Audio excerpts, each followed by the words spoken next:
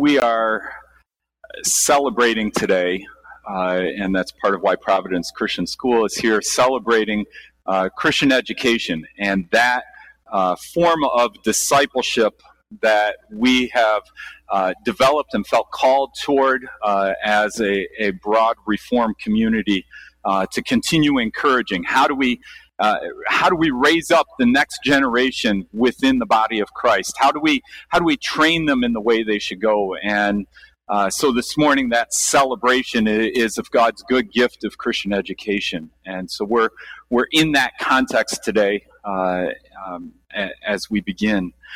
This message really has a lot to do with that, the undergirding of Christian education, and what we're really hoping comes out of all our efforts around Christian education, but not just Christian day school education. This really is a prayer that we're encountering for all of God's people, that all of us might grow in our discipleship. And so as we engage this text and as we hear what Paul is really praying here, my hope and desire is that we would see that this is the prayer that kind of goes beneath and throughout Christian education, but it really is the prayer that goes beneath and throughout all of our formation as disciples of Jesus Christ. A prayer throughout all generations. It's that little phrase at the end. I don't know if you caught it. We'll come back to it in a minute, but Paul really sets the stage here and says that the direction he's going with this whole thing is that God might receive the glory throughout all generations. And this is a remarkable thing for us to hear, because the vision that he's portraying here is an Old Testament vision, and it goes back to that passage we read from Deuteronomy 6 earlier in the service, that it's not just that things might go well with you, that God might bless us who are gathered here, but the vision, the biblical vision, is always multi-generational.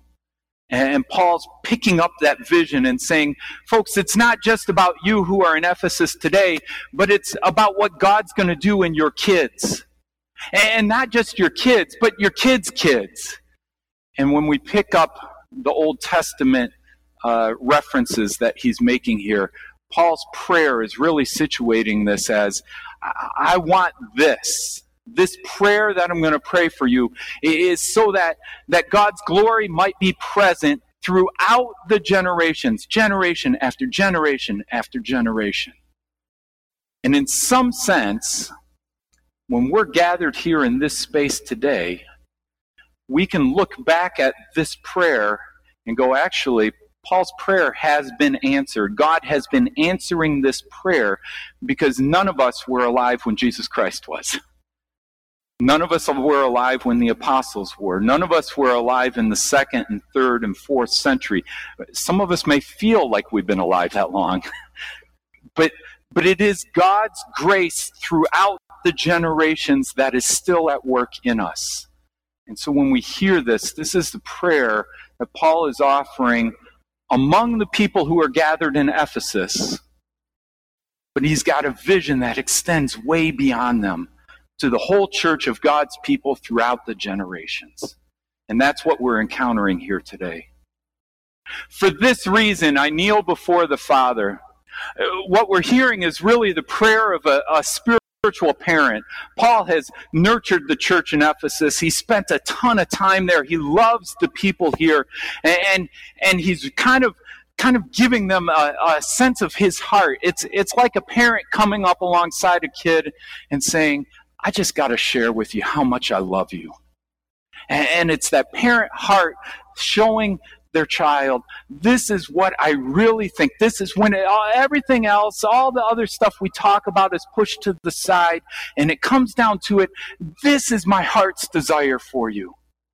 So this is Paul kind of bearing his heart to his spiritual children and saying, this is my deep longing for you. You may have noticed it starts with, for this reason. And if you're a good student of the Bible, anytime you see the word therefore, or you encounter a phrase like this, for this reason, you need to back up a little bit and go, okay, what's he talking about? Where is this referring to? And if you look at the start of chapter 3, he starts start of chapter 3 with, for this reason, and then he interrupts himself. So everything between verse 1 and verse 14 is Paul interrupting himself. And so he's going back to that for this reason at the start of verse 1 of chapter 3, which then refers to the end of chapter 2. What reason? This is what God is at work doing. And in him, in Jesus Christ, you too are being built together to become a dwelling in which God lives by his Spirit. In other words, Paul's saying, this whole prayer I'm going to pray for you, my heart for you comes out of the work that God's doing in Jesus Christ. And the end of chapter 2 is really his unfolding of God's grace. Chapter 2 is the one he says, for you're saved by grace, not by works, so that no one can boast, but it's the grace of God. And he's created you together in Christ Jesus so that you might do good works as your way of life.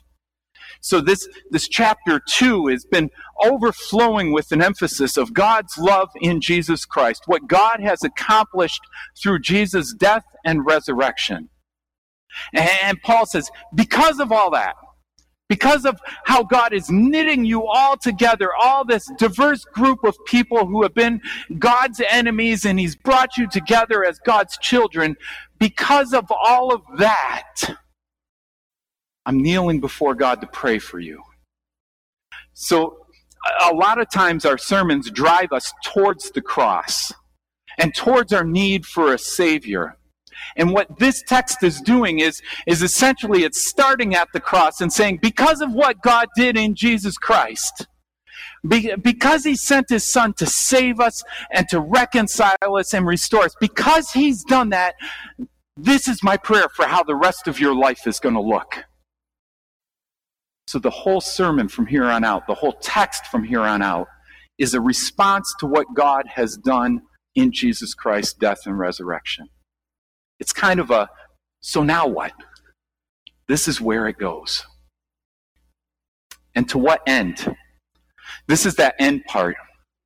So it not only has a beginning in the cross, it has an end that has the glory of God spreading throughout all generations, which is another way of saying across all peoples. That there's going to be no end to God's glory, that it's not going to be confined in a little temple in Jerusalem anymore, but it's going to spread across the whole face of the earth until the whole world overflows with God's glory. So this prayer has a trajectory to it. It has a beginning in the cross of Christ, in his death and resurrection, and it has an end goal that it's moving us towards, which is God's glory filling the whole earth. That's a pretty big vision. And that's the context in which Paul's praying. There's two parts to this prayer. I'm going to invite us to think of two images. For part one, I want us to think about the image of fireworks. Okay?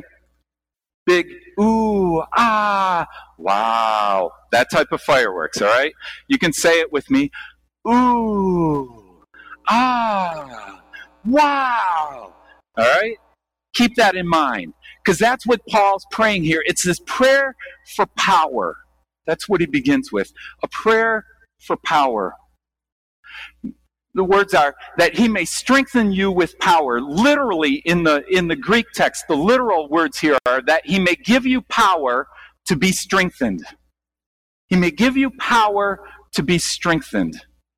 And that word power is dynamo. Anybody got an idea what might be connected to that? Dynamite. Explosive.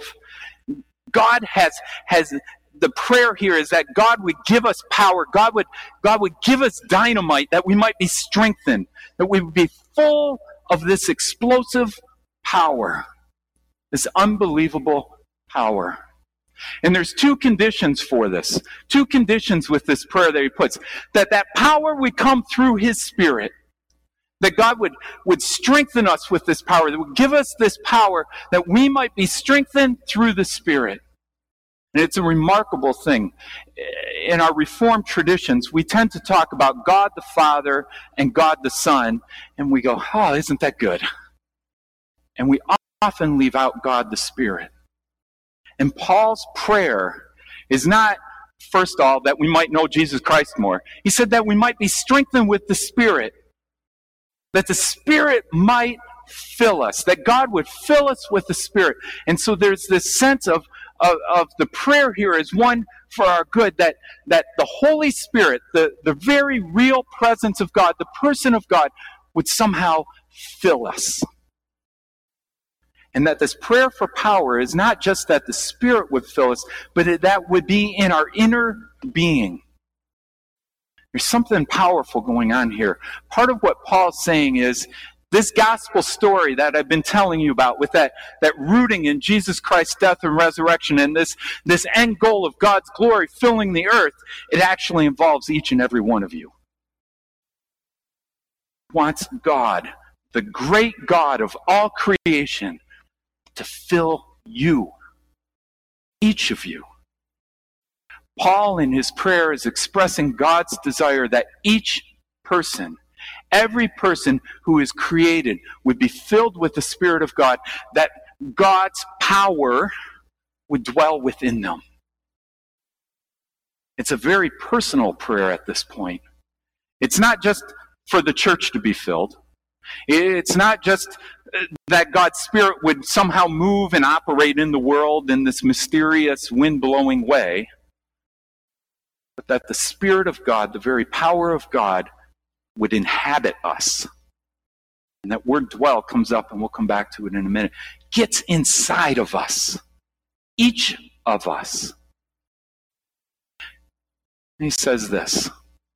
The whole reason for this prayer, this firework prayer, that the Holy Spirit would fill you and you would have the power of God within you, is so that Christ might dwell in your hearts through faith. In other words, we need the power of God living in us for Christ to dwell in us. And we need the Holy Spirit living in us so that there might be room for Christ to dwell within us. It's this desire for intimacy. That word dwell is probably better translated, make a home with.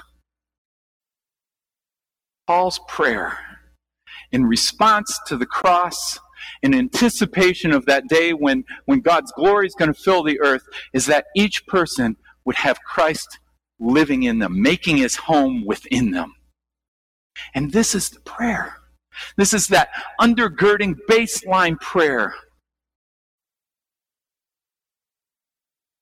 A couple decades ago, I had the privilege of teaching a couple classes at Calvin College, an introductory course. And one of the first questions we asked students who were coming to Calvin was, what's your goal for going to college? Why are you here? And inevitably, about 85 to 90% of them said, I'm coming to this school so I can get a good job, so that I can afford a nice home in a nice neighborhood, that I can support my family, that I can take care of my kids and provide them so that they have a better life than what I did. My thought is, how anemic, how shallow. I mean, those are good things. We want to take care of our families. We want to provide for our families. But it doesn't get close to this, does it? That the purpose of Christian education, the purpose of discipling our kids, is not so that they might be successful in the world's standards, but it's so that Christ might dwell in their hearts. So that somehow they might see that the power of the Holy Spirit, the power that raised Christ from the dead, as Paul says earlier in Ephesians, dwells in each of them, and that God is living in them and desiring to live with him in them, so that the fullness of the life of Christ might explode through them. That Christ himself, in all his fullness, might live in them. That's the goal of our discipleship. Bringing up the next generation, of forming our kids to walk in the way of Christ. And I think so often we get caught up in the blessings, the material blessings, the family blessings that God gives us, that we start exchanging those blessings as the goal and purpose of forming our kids. But the goal and purpose of discipleship here, as Paul's outlining it, is that we might be filled with the Spirit of God so that Christ himself might dwell within us. That's the firework. Just think about that for a moment. Jesus dwelling within us. Have you ever seen a firework?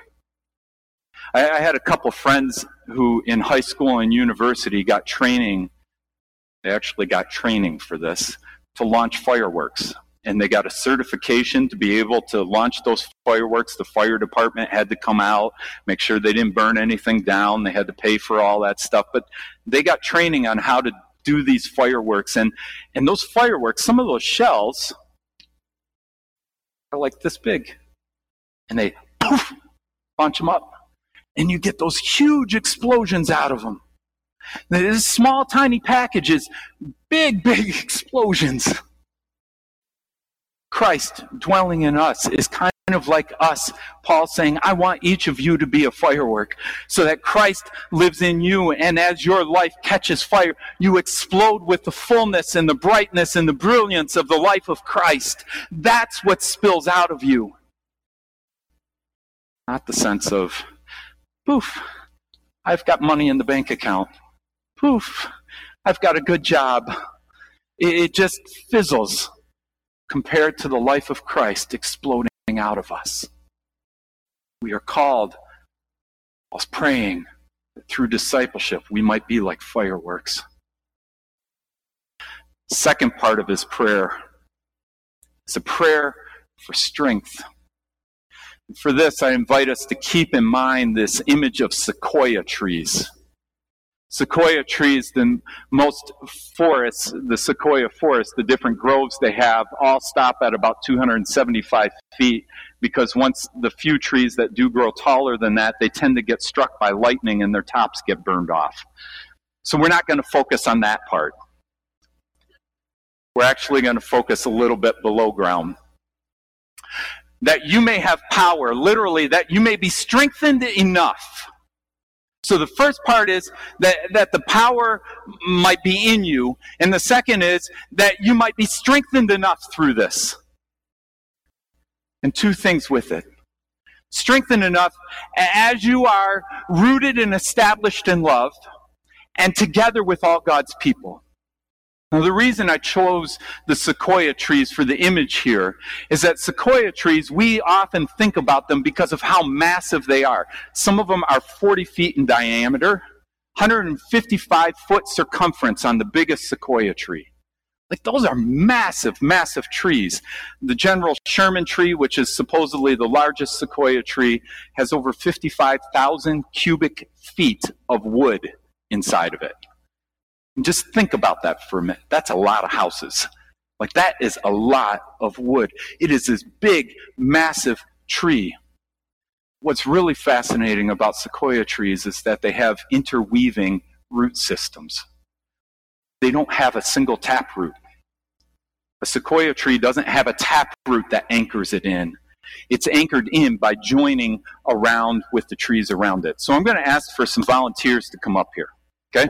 I need about 7 or 8 people, preferably high school on down. So come on up. Gideon, I see you. Come on. You come up with Hank. If we have a couple of the students over here, come on up. Yep, come on up. Come on up. What? Yep, come on up. Dikomas. Yep, we got it. Come on. You guys know you like being up here. Yep. All right, so what we're going to do, we're going to imitate sequoia. You look like a nice sequoia here. So, all right, you're going to be sequoia number 1. Now, if the wind comes along, we can kind of push them around a little, right? Go ahead, Gideon. You get to push Hank today. All right. So, see, the wind tosses and turns them a little bit, okay? And actually, if you're 250 feet up at the tops, way up there, the wind up top can snap those things. So their pine needles actually form differently at the top. The needles on these sequoias form differently than at the bottom because of the wind and the rain. It's quite fascinating. You should read about it sometime. All right. So, but what they do, instead of sending a taproot down, they send their roots out, and their roots can cover up to a full acre of land. The roots from a single sequoia tree can cover up a full acre of land, but you don't see one sequoia tree standing on an acre all by itself. They're actually in tightly knit groves. So we're going to pretend your arms are the roots, okay? So hook arms in, all right? But it's not just one big line like this. You got to curve in that way, you got to curve in this way, and we're going to hook arms, and then we're going to cross hands. And everybody else grab somebody else's hands, okay? Well, that's pretty tight. And if Dan was to walk up here, I'm not asking you to come up here and push us, okay? But if Dan was to try and push us, it's not just pushing one person, it's actually the whole system holds it, right? And so underground, it's all woven together and tightly held together like this, all right? That's the root system of sequoias. And they only go about 10 feet below the ground. Thank you. You get the idea. It's intertwined. It's over top of each other and inside and outside of each other. And the strength that comes from these big, tall sequoia trees to hold them together is that they're all together. And they're holding on to each other and they're supporting each other. And so no one sequoia tree holds itself up. It's actually a community of sequoia trees holding each other up. And so when we hear Paul's prayer here, that you may be strengthened enough, he's putting it in the context of saying, rooted in the love of Jesus Christ, together with all God's people. So you're not alone. Even though God wants each of us to be filled with the power of the Holy Spirit, I'm not leaving you by yourself. In fact, I'm weaving you together in a whole community of people. And together, that community is stronger than if you would be by yourself. And it's in this context, he says, now that you're all woven together, you have the capacity in this strength of the Holy Spirit to grasp how wide and long and high and deep is the love of God in Christ. In other words, I, as Chris Schoon, cannot know the fullness of God's love without other brothers and sisters in Christ. I will miss out on the goodness of God if I try to do Christianity on my own. I need others in order to see how good and faithful God is. And that goes in this broader text, not just for one person, but it is the nature of the whole community, that God has this expansiveness. In other words, he's saying, you think you've tasted the goodness of God, and you have. But it is way more than what you have seen or experienced yet. It is broader and higher and deeper. In fact, he goes to 4 dimensions here. Normally we measure in 3. And he adds 4. He says it completely encompasses us so that we are caught up in the middle of God's grace. And our privilege is that we get to explore the fullness of God's love together. He adds this. Strengthen to know this love that surpasses knowledge. You know, one of the struggles in our Reformed tradition comes out of our blessing. We've done tons of great work in developing curriculum and developing Christian schools and all sorts of resources to walk with young people so that they may know the story of God's faithfulness in Jesus Christ. And then when people turn 18, we almost completely drop discipleship. You make profession of faith, and suddenly there's no Sunday school. You make profession of faith, and suddenly there's no youth group. There's no ongoing education or discipleship. It's like we say, oh, we grew you up in this great sequoia forest, and now we're going to transport you out here by yourself. Keep growing. You're ready. Do it all by yourself. What Paul is pushing towards is that it's not just a formal education. That's the starting spot. But that starting spot is meant to nurture us into a way of love, of knowing the love of God that surpasses all the head knowledge that we can pour into each other. And it becomes much more of a knowledge that is found in the living of life together. Will we go on in our discipleship, beyond our education, beyond the formal knowledge, to continue growing in the grace of Jesus Christ as a community of God's people? And he adds this. This is the so that from this part of the prayer. So that you may be filled to the measure of all the fullness of God. In other words, so that God might overflow from you. Like your whole world might be encompassed by God.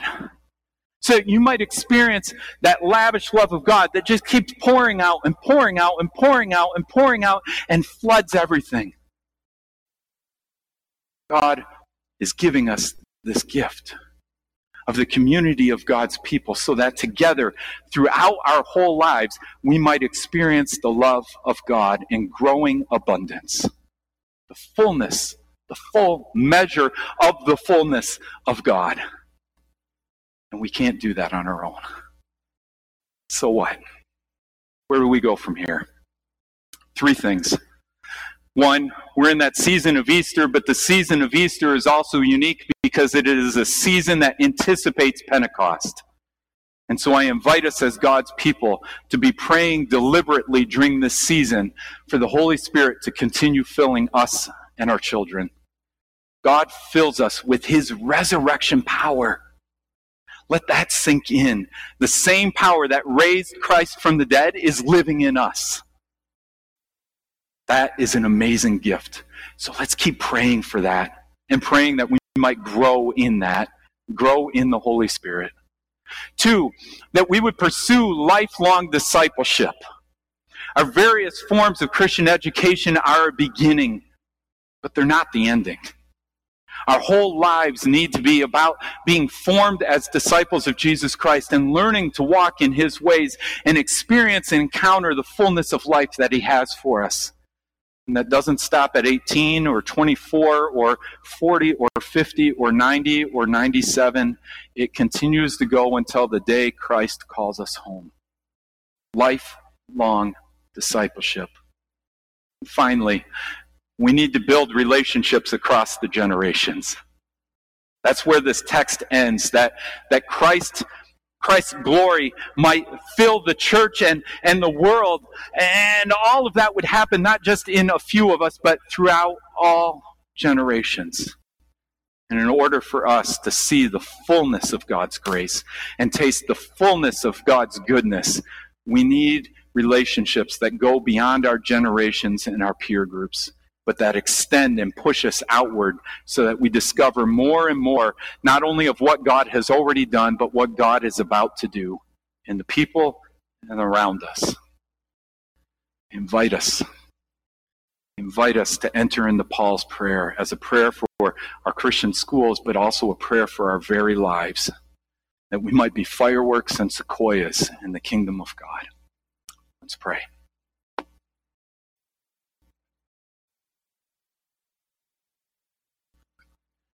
Oh, you are so good, Lord.